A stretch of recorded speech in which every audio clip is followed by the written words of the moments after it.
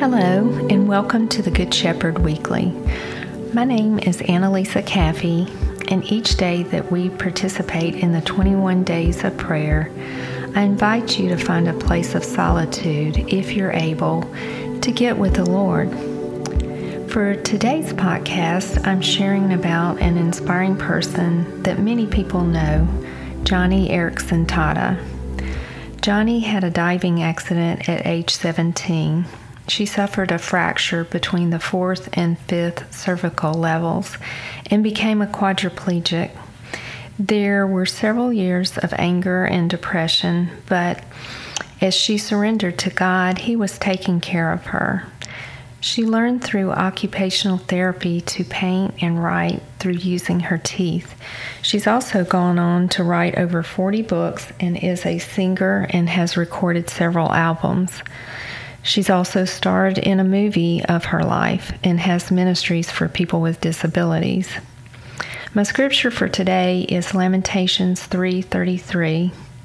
For He does not afflict from His heart or grieve the children of men. I'm going to read from a devotional from Joni called Shelter in Place with Joni. God has a strong distaste for suffering. His tenderness is aroused by human anguish. But what about all those natural disasters? If He's so touched by suffering, why does He allow tsunamis and hurricanes or cancer? I can't begin to explain the unexplainable, but I know this. If Adam had never fallen, if the Creator could rewrite the story, He would have never allowed suffering out of the cage. For He does not enjoy hurting people or causing them sorrow, Lamentations 3:33.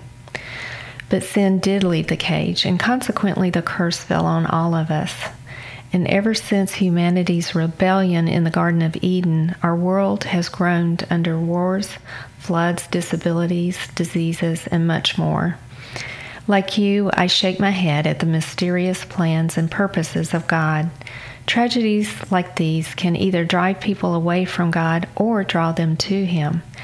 Calamities either harden people's hearts or soften them as they run to the Lord for help and hope. Tragedies, great and small, also make us need others, whether we admit it or not. I am forever grateful not only for the friends who came alongside me when I was stuck in the hospital, but also for the friends who continue to help me day in and day out.